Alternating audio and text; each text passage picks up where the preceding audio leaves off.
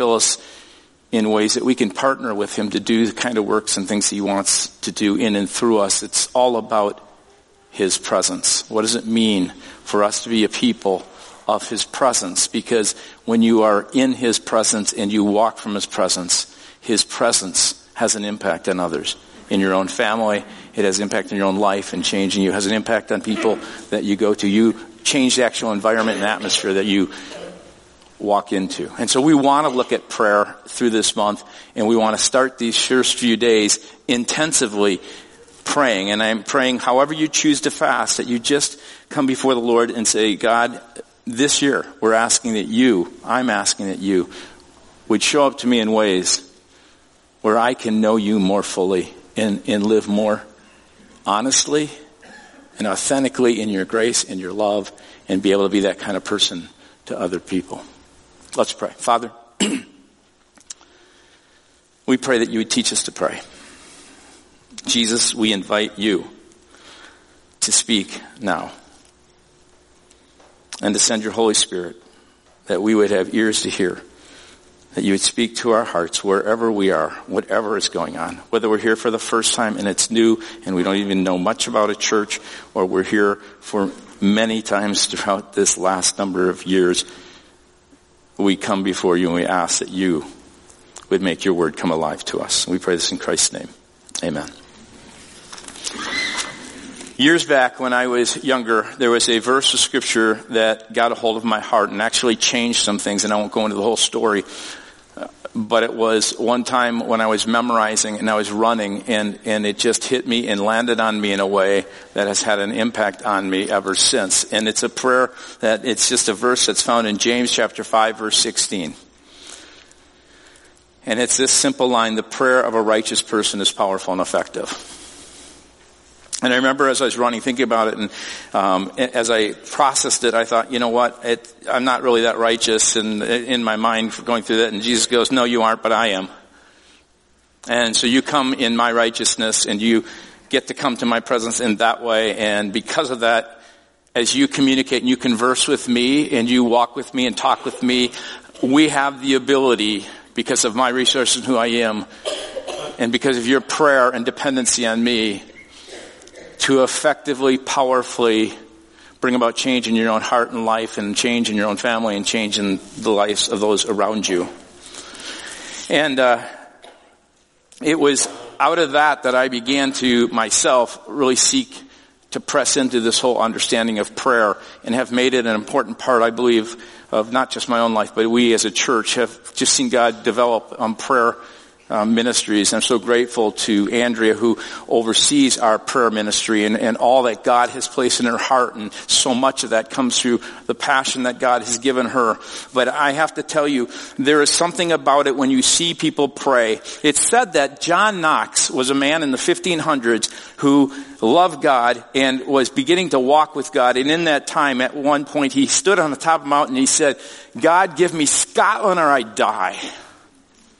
And it was soon after that, because you have to understand, in the mid-1500s, there was a battle between the Catholics and Protestants, and the French Catholics came into Scotland, into that area, St. Andrews, in that area where he was, and they took him slave and a whole bunch of others, and for 2 years, he spent 2 years, and he wasn't doing the P.J. Fleck row the boat kind of encouraging chant lightly. He was actually a galley slave in the bottom of a boat, and he was rowing the boat. And he nearly died.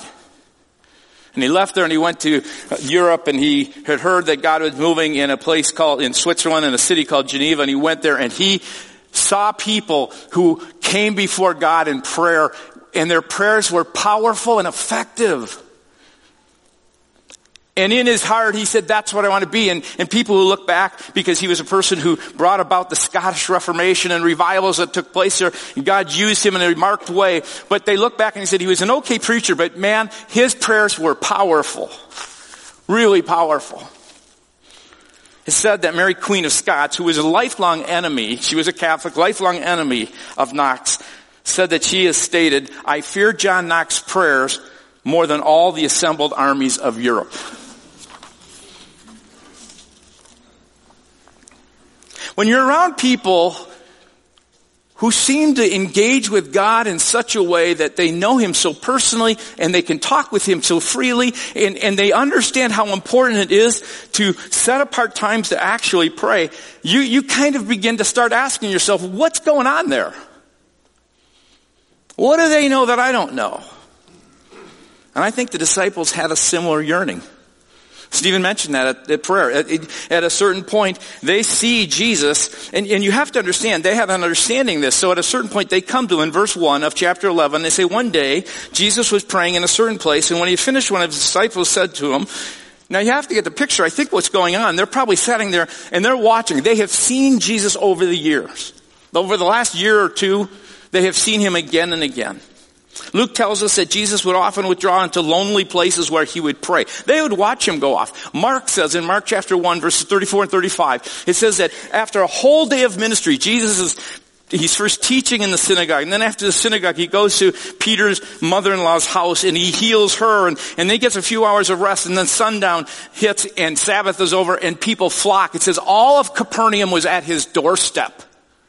I just go, that's amazing. Can you imagine Plymouth showing up at your doorstep?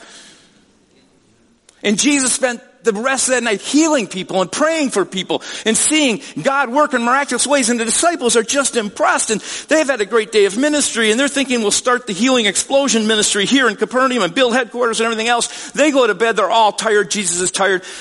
They wake up the next morning, they're ready just to kind of take a break. Come on, we get a little time for all that hard work the day before. They get up, they look, and they see, because they're probably in this living room. Those homes weren't that big, so they're probably all laid out somewhere in the living room. And they look over, and where Jesus went to bed, he's not there any longer. And it says that Jesus got up very early in the morning while it was still dark, and he went off to a solitary place to pray. They noticed that. They noticed that when Jesus stood before a crowd of 5,000 and he held up some loaves and fish and he prayed, and they saw the miraculous transformation take place. They noticed when Jesus went up, at least 3 of them did, James, Peter, and John. They went up to the top of the mountain and Jesus prayed, and as he's praying, he transfigures and this glory shows up. And beside him are both Moses and Elijah. And so you get this picture. These guys are going, Jesus over there praying, and they see him. And they're going, you asked him, Thomas. No. They don't tell us who asked him, but finally, as he comes out, they said, someone blurted out, teach us to pray.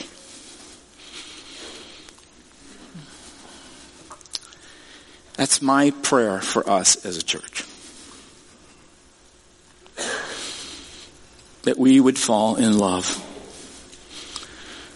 with a relationship with God that is so conversationally active and alive that we take time to get away in our own quiet space, and we get alone and we pray and we converse with God. We also go through our day and we're in conversation with God. And we're seeing our prayers as being powerful and effective. I'd just like to ask, how many want to do that? You don't have to raise your hand. But how many want to do that? God's doing great things. We love how God is touching lives. We've heard stories of just recently of someone who's just come to faith in Christ through the ministry that God is doing here. But you know what? We have barely scratched the surface. But if we're going to go deeper, it's going to be because we become people of prayer. And we seek after God with all our heart, and then we find it. What you'll find in this parable, again, they're seeking after God, and they're seeking after him. They find God is a little different than what they thought. So Jesus begins, and he begins in these first verses 1 through 4, specifically 2 through 4. And he basically addresses them, and he's going to teach them some things. He says, here's what you need to know. I want you to know this. As a follower of me, their lives have been so changed. They had seen God do things. They had actually been sent out, and they themselves had healed people, and they'd seen God work through them. They knew their lives were changed because of Jesus. And Jesus says, because of me. And if you know Jesus, and because of Jesus, and the righteousness that you receive from his love for you from the cross, and the removal of all your sins, and a new dependency that you have, a new heart for God. If you have that kind of heart, he says, I just want to tell you this. When you come before God, your Father, I want you to approach him with incredible incredible confidence.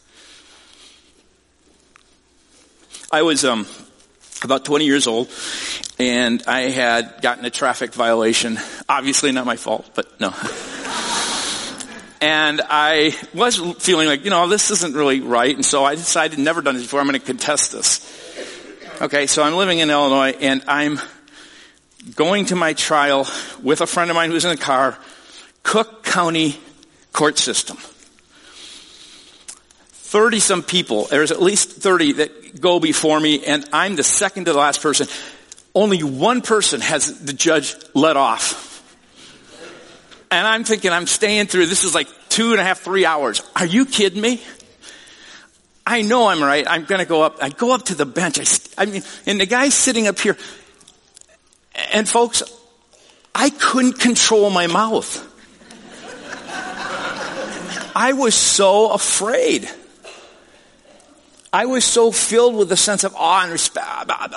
And I finally, the judge was kind. I finally got out what I needed to say, and he asked the police, long story, and the police officer didn't have the right side, and he threw it out, and so I actually won that case and then went into law for the last, no, I didn't.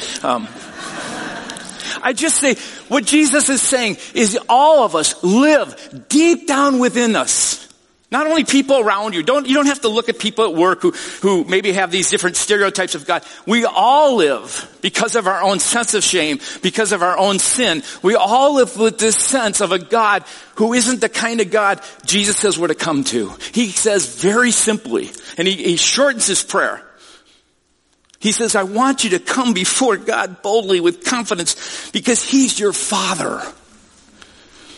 If you want to pray like me, you need to go before him like me. And you go before him like me because I've made you like me by giving you life and forgiveness and grace and all my goodness poured out. All that you've experienced from me, that's what the Father wants for you. So he says, call him Dad. Call him Abba.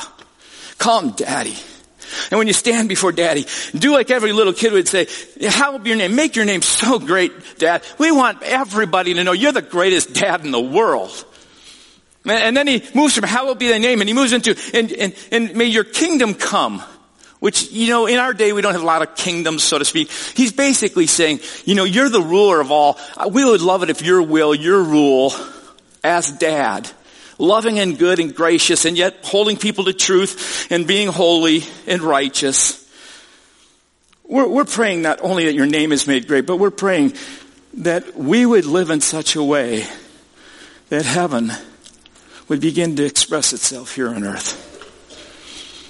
We really want, God, for your will to begin. I want to be a participant with you, God. I want to be a partner throughout my life. I know I'm going to blow it. I know I don't do it well. I know that. But you know what, God? I want to follow you like you said, Jesus. And I want to become a partner who allows for your will to begin to reign all around earth the way it's raining all the time in your presence in heaven. The way that angels respond to your bidding, I want to have that kind of heart. And then Jesus says, here's the things you need to know. Your Father loves you so much. He's going to give you what you need daily for bread. He's going to take care of those basic needs. He's going to forgive you because he knows you need it, but you know what? You need to turn around and do the same for others. And then he says, just kind of concludes and says, and he will lead you not into temptation because he knows that you're going to wander off. You're going to get lost. You're going to get into places that aren't going to be good. And so you can pray, deliver me from these foolishness of my own heart. And he's basically saying, you should come before your Father and know he loves you so much. He is so gracious. He is so safe. You can be so secure in his presence that you can stand before him and you can boldly just say, God, here's what's going on in my life. Here's how I want you to pray. I want you to live that way. I want you to experience your Father that way. All prayer, he's saying to his disciples. Remember, what was their question? Teach us to pray. All of prayer flows from that relationship. Now, I think it's really interesting because I've preached this message many times. Just a few years ago we were preaching on the Lord's Prayer that it caught my attention, but because we had other things I was going to be moving on to and preaching, I didn't follow through on this, but now we're going to follow through on this. When he says teach us to pray, and he goes through those first 4 verses approaching God with confidence, he does something very interesting. I used to think that, it stopped at 4 and that was the end of the teaching. But if you look at Luke and he goes into verse 5, you'll find there's a shift from 4 to 5. He tells a story, and you have to ask yourself, why does he tell a story? Why at this point does he say, here's how your identity in Jesus, your position before God, you can approach him with confidence, and then why does he go on else into the story? Jesus loved to tell stories because in telling stories, he could help you, not be so direct, but you could find your place in that story, right? And so as he starts telling this story, he makes a shift. He moves from my approaching God with confidence in my needs, give us and forgive us and lead us. And by the way, just think about this for a second. Kids who are really secure and confident in the presence of their parents can play really well, can't they? They can really enjoy life. Jesus wants you to live that way. He goes, I just don't want you to carry, you're like a kid before the Father. I don't want you to carry all the worries. I'm your Father. I'll provide for you. I'll forgive all those things. So he gets there and he moves and shifts from give us, forgive us, deliver us. And now he starts moving into praying for someone else. It's almost, he moves from the shifts of what I need for the needs of others. And he tells this interesting story. So if you continue on, you'll see that in Luke chapter 5, he says, then Jesus said to them, suppose you have a friend and you go to him at midnight and say, friend, lend me 3 loaves of bread. A friend of mine is on a journey and has come to me and I have no food to offer him. And if you read on 6 through 8, and suppose the one inside answers, don't bother me, the door's already locked and my children and I are in bed and I can't get up to give you anything. I tell you, even though he will not get up and give you bread because of friendship, yet because of your shameless audacity, the word persistence, it's kind of an interesting Greek word, he will surely get up and give you as much as you need. And then in verse 9 through 10, so it is with your prayers, ask and it will be given to you, seek and you'll find, knock and the door will be open to you. For everyone who asks receives, and the one who seeks finds, and the one who knocks the door will be opened. And he gives this teaching, which is a part of the answer. So if you want to know how to pray like Jesus prayed, you then need to be like a disciple of Jesus who comes before him because you have understood what Jesus is like, that you come before a Father and you do this and you approach him with confidence. But the second thing is you begin to now shift from yourself and begin to say, God, I want to share and I want to pray for others shamelessly. That's part of prayer. And that's what they didn't quite fully understand. So Jesus, when he got away, he prayed, and he prayed about things for himself, and he had this relationship with his Father. But there was a certain thing that he was doing in his prayer, and his prayer was for the others, and he would come before his Father shamelessly. And so you have to understand the story. The story is of this guy. This guy is here, and Jesus himself in some ways could be that guy. He comes down from heaven, and people have all kinds of needs around him. They have all kinds of deep inner needs. They come to him, and Jesus comes to his Father, and Jesus prays for him, and he releases his resources on them. There's a little tension in there because you got this guy up there who's in his house, in his bed. Ever been in bed where you just get in bed? It's really warm. You feel really good, right? And then you realize you didn't lock the doors. Or, in my case, my wife says, did you blow out that candle? Not that I'm really into candles, but anyway. And now you have a little bit of a conversation of who's going to get out of bed, right? Because it's just so warm and so good. And this guy is laying in bed. It could be that you see this picture of Jesus, but what you also see is the picture of Jesus giving them this story. And in this story, you place yourself like that guy. You are not the one who went to bed, but you're at home. And at midnight usually being a time of darkness, midnight's interesting. It was midnight when both Paul and Barnabas were thrown into prison. They talk about midnight hours where you're in your deepest darkness. You feel alone. Do you ever find that in the wee hours of night, midnight and on, all of a sudden your mind is just starting to race? So he comes to him at midnight, and he comes to this guy, and he's saying, you know what, I'm here. I have this need. I'm hungry. And hospitality in that day, as well as it is today throughout the Middle East, it was required. It wasn't kind of an option. If you had the resources, you needed to give the resources to help someone and to meet their needs. Well, he looks at himself, I don't have the resources, I don't have what's needed, but I know someone who does. So he goes over to his friend who he knows, because in those smaller towns, you could tell who was baking bread that day. He knows he's baked a bunch of bread, so he's going over to this guy, and he's knocking on their door. And he keeps knocking on that door, and he keeps knocking at the door. He keeps pounding on the door. Now he's throwing rocks at the window. They really didn't have windows, but anyway, but he just wouldn't stop. This guy was shamelessly audacious, bringing the need of this person before the person who had the resources to do something about it.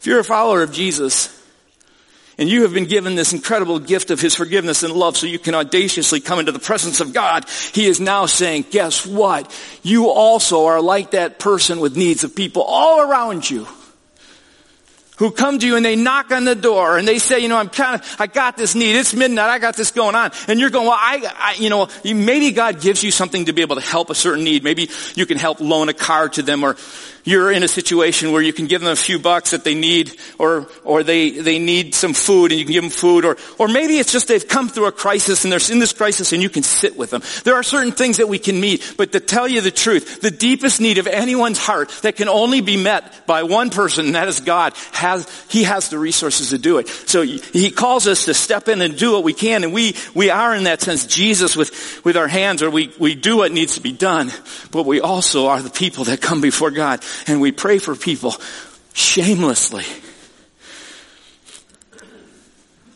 And say, God, they need you in this moment.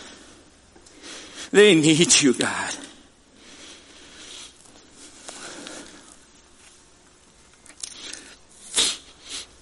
I just want you to think for a second. Part of becoming a person who follows Jesus is understanding the security, the identity we have in Christ, so we can live in ways, and we should begin to live in ways and step into a faith and a sense of his promise that we can be like children that learn to play. And some of us are doing it pretty well. Some are learning it. Don't go into shame. Stay in the presence of God's love and let him teach you how to playfully live in his presence.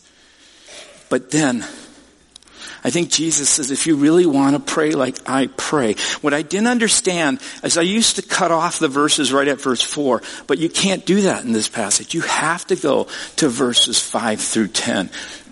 You have to see that Jesus is saying, I have put you in earth. You are a hospitality center for the resources of God. And there are people who are just steps away from realizing their own spiritual poverty. There are people, you yourself could be here today, and you could be one crisis away from spiritual bankruptcy. Face to face with it. And Jesus says, if you want to pray powerfully and effectively, it all begins with your position before God. And now it starts moving into this place where you understand the purpose of your life and your prayer is to meet and help meet the needs of those around you. And then he uses this word persistence, to do this shamelessly, audaciously, to come into the presence of God. And something happens when you do that. One of the things I found how many find it easier to be persistent and to keep praying with your own needs versus someone else's? Come on, we all are selfish, right? I'm not the only one.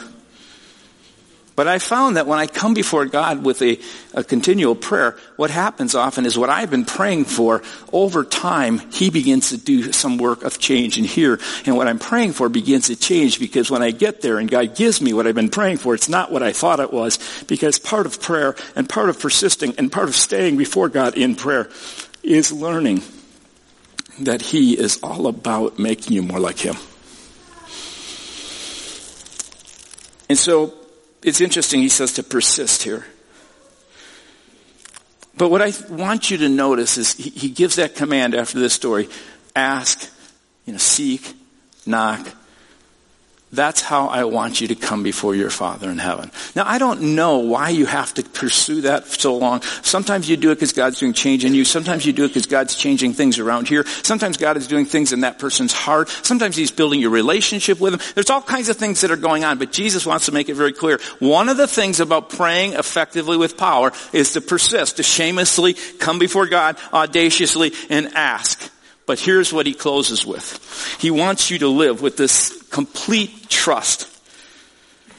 Complete trust. Trust God completely. He is not like the guy who has the resources and is sitting in bed and won't answer your need.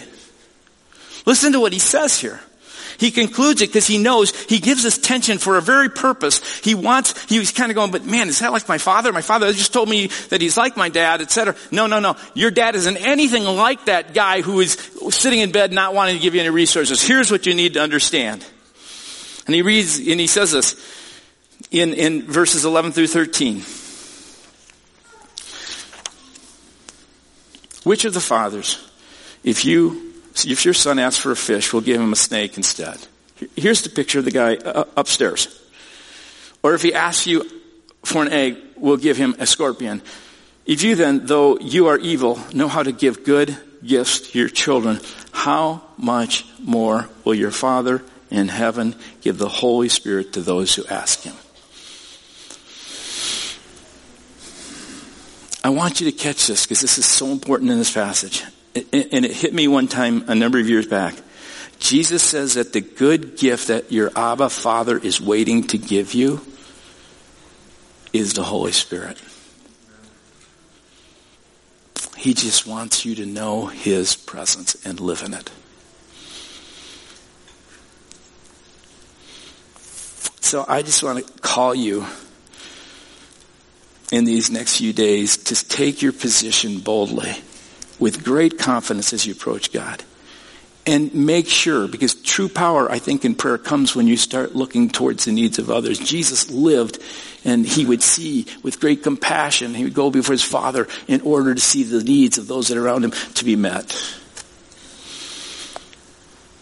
And then completely trust God. Because when it looks like he's not answering and he's upstairs and he's in his warm bed and he's not doing it, it's not because he's like that. He's not like that at all. He says, even you who are evil, that's a tough word too. I always want to kind of soften that word. Even you who are evil parents, you are evil parents. Really, Jesus? That's what he says. Even some of you who are good don't know the goodness of God. So trust him as you persist.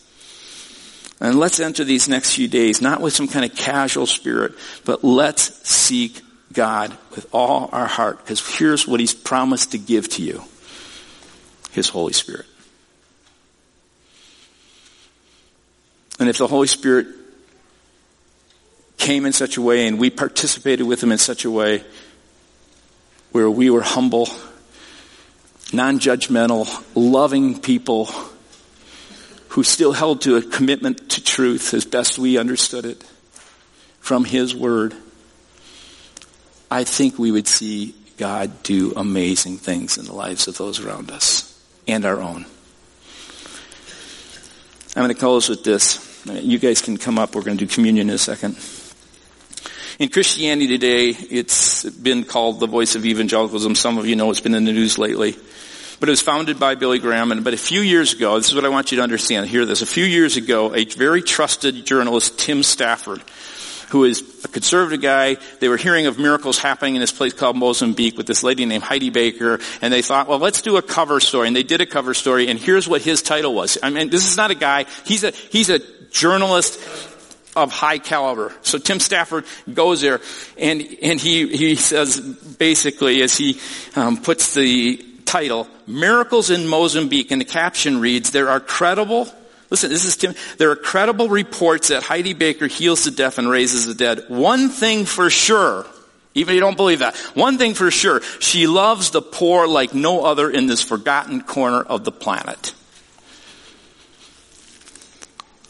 She was asked recently, what do you think people are looking for? And I love what she wrote. I think it's this. They want to see if God is with us. If people can tell God is with you, it will get their attention. If they can see he's walking around with you, living your life with you, it will be so intriguing to them. This is why I cannot and would not ever cover up the manifestations of God's presence in our midst that's happening in Mozambique. We have learned in Mozambique that you could build a beautiful church in a big town and put a great sound system in it, and it would just stand empty. People are not interested in going to church here, nor are they much here.